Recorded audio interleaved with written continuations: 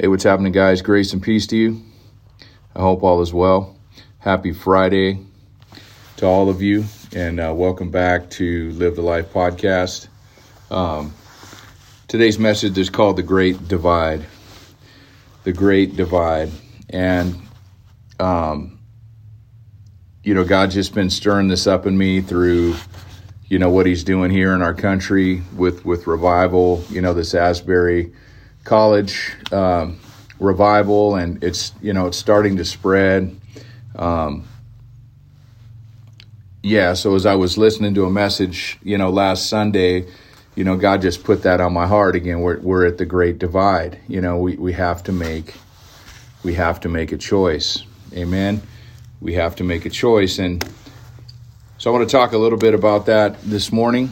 And again, I want to reiterate. I'm going to read Luke 12 to you again, and this is, that Jesus, didn't come to unify everybody. He came to divide. He came to draw a line between his followers and those who don't follow him, right? He came to bring salvation. He came to seek and save the lost, destroy the works of the devil. We have the wrong view of why God came. We feel, some may feel he came as a hammer to destroy us, when in reality he came to save us. So there's kind of this right view of God that's part of what's happening in this revival right now, is people's hearts are being drawn back to God, and they're understanding that he is a God of love and mercy, also that he is a just God, and that there are choices to there's consequences to our choices. You know what I mean? And we choose to go to heaven or hell, not God. It's already written, curses for disobedience, blessings for obedience. There's a line in the sand, and there's consequences either direction that we choose to go, right? Jesus allows us to choose. So, because he's a gentleman and the Holy Spirit's a gentleman. So anyway, the Great Divide. So I'm going to read you Luke chapter 12, 49 to 56. Jesus says, I have come to set the world on fire, and I wish it were already burning. I have a terrible baptism of suffering ahead of me, and I'm under heavy burden till it's accomplished. Do you think I have come to bring peace to the earth? No, I have come to divide people against each other. From now on, families will be split apart, 3 in favor of me and 2 against, or 2 in favor and 3 against. Father will be divided against son, son against father, mother against daughter, daughter against mother, mother-in-law against daughter-in-law, daughter-in-law against mother-in-law. Then Jesus turned to the crowd and said, when you see the clouds, beginning to form in the west, you say, here comes a shower, and you are right. And then when the south wind blows, you say, today will be a scorcher, and it is. You fools, he says, you know how to interpret the weather signs of the earth and the sky, but you don't know how to interpret the present times. So again, this seems like a harsh scripture, but it's not. It's, he's come to set the world on fire. To me, that's another form of revival. That's our hearts burning to be with the Lord, to be in his presence, to praise him, to worship him. There's this fire. And then his goodness is so overwhelming that we can't contain it. And we share his love with the world, with all of his children, that we would all be saved. That's the fire I believe Jesus is talking about in this scripture. And he's saying, I wish it was already burning. I wish you were all on fire for me already. You know what I mean? So in light of that, we have this revival going on right now, right? It's in our face. And I don't know if you're paying attention or not. I'm sure people were paying attention to the Grammys, which isn't new. Media is not new. Advertising is not new. Fake news is not new.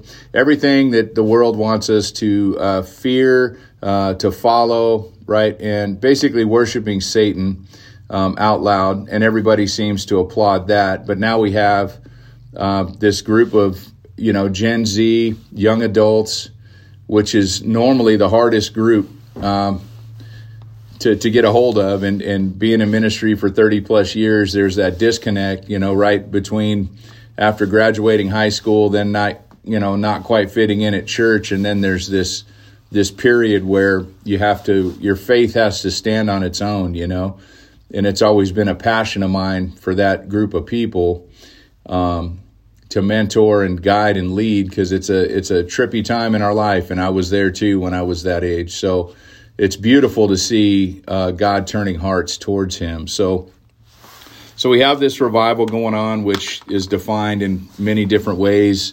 It's God being God. God can do whatever God wants to do. God chose to drop his presence on Asbury. And, God's always drawing us towards him. That's the reality. We're all on our own walk. I was on my own walk, but God was always drawing me towards him. And for those of you who have been saved and maybe you're backslidden, maybe you don't know, maybe there's things in your life where God was talking to you, which I'm sure all of us do. Those times you're empty, where you're never satisfied with your life and what you've accomplished and what you've gained and the money you have and the friends you think you wanted that you now have, and you're still not happy. That emptiness inside where there's got to be more, God's drawing you to him in those times, right? So God's always drawing us.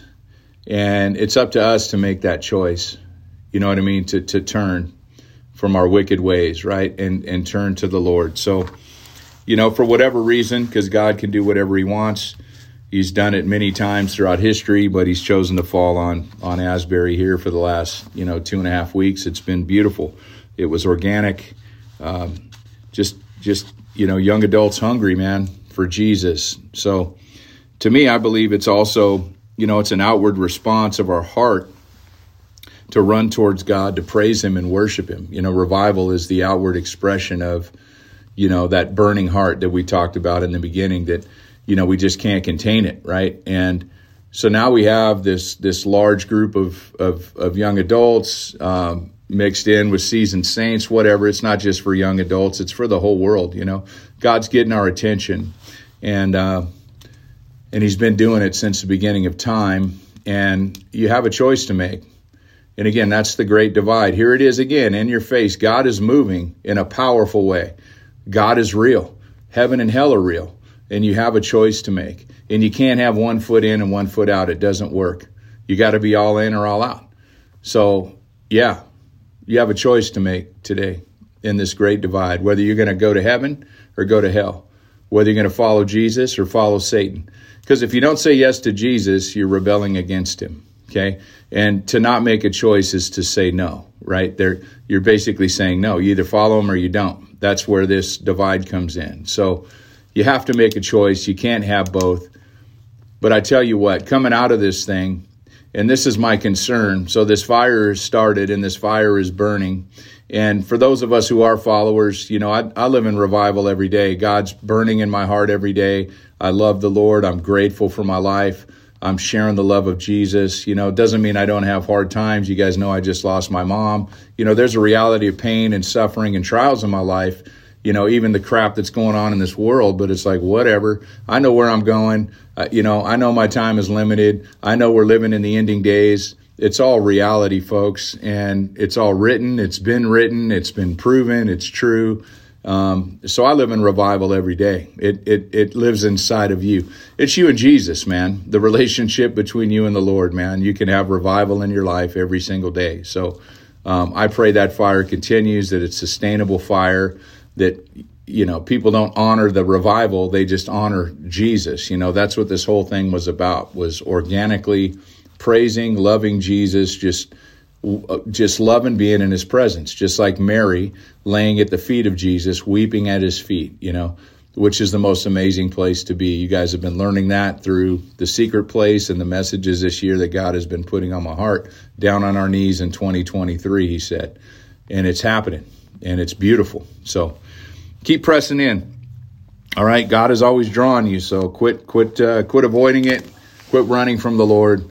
Just simply turn to the Lord and just press into your relationship with him, and he'll just start, shaping you and turning your life around, man. Reconciling, things and relationships and I mean, that matters, but it doesn't matter. The only relationship that matters is our one with Jesus Christ, and everything else is fueled from that and filled by that. So, yeah. I'm going to read you a couple revival scriptures here. Isaiah 57:15. Again, this is Old Testament. For this is what the high and exalted one says, he who lives forever, whose name is holy, He says, I live in a high and holy place, but also with the one who is contrite and lowly in spirit, to revive the spirit of the lowly and to revive the heart of the contrite. This is revival. This is God drawing us to him. He is high and mighty. He is the God of the universe, the creator of everything, the creator of you and me and every person on this planet. And he desires to have a relationship with us. It's the most amazing concept. It's the most amazing reality ever. That doesn't normally happen in kingship and authority and stuff like that. They don't want to deal with anybody who's lowly, right? But the Lord desires the broken. He desires his children. He just wants relationship with us. This is prophesied in the Old Testament.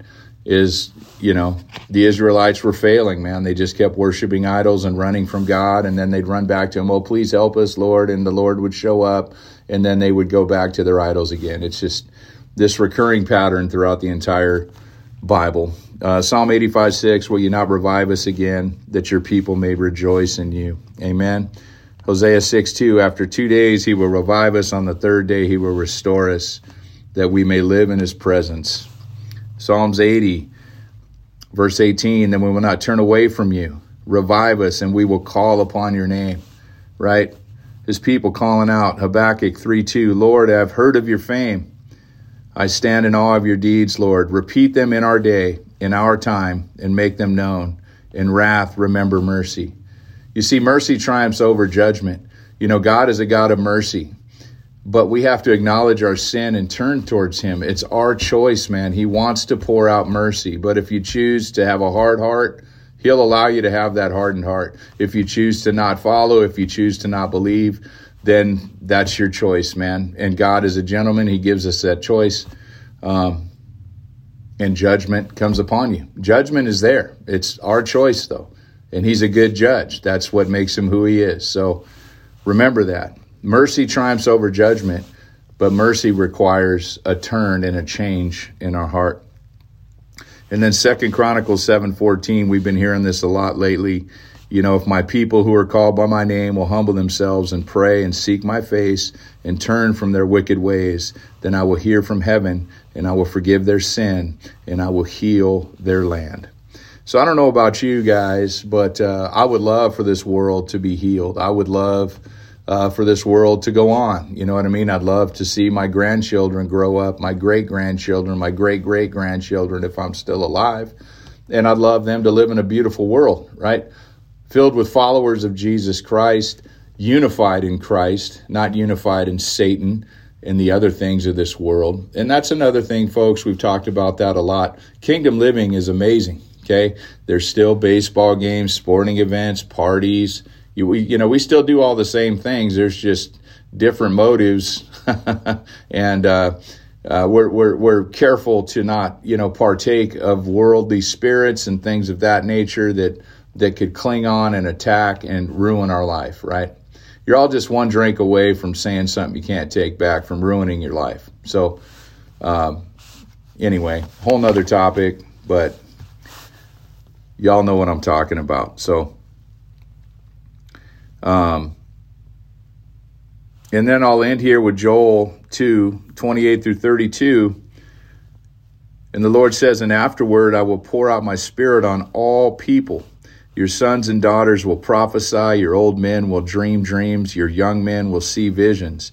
Even on my servants, both men and women, I will pour out my spirit in those days. I will show wonders in the heavens and on the earth, blood and fire and billows of smoke. The sun will be turned to darkness and the moon to blood before the coming of the great and dreadful day of the Lord.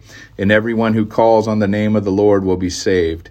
For on Mount Zion and in Jerusalem there will be deliverance, as the Lord has said, even among the survivors whom the Lord calls.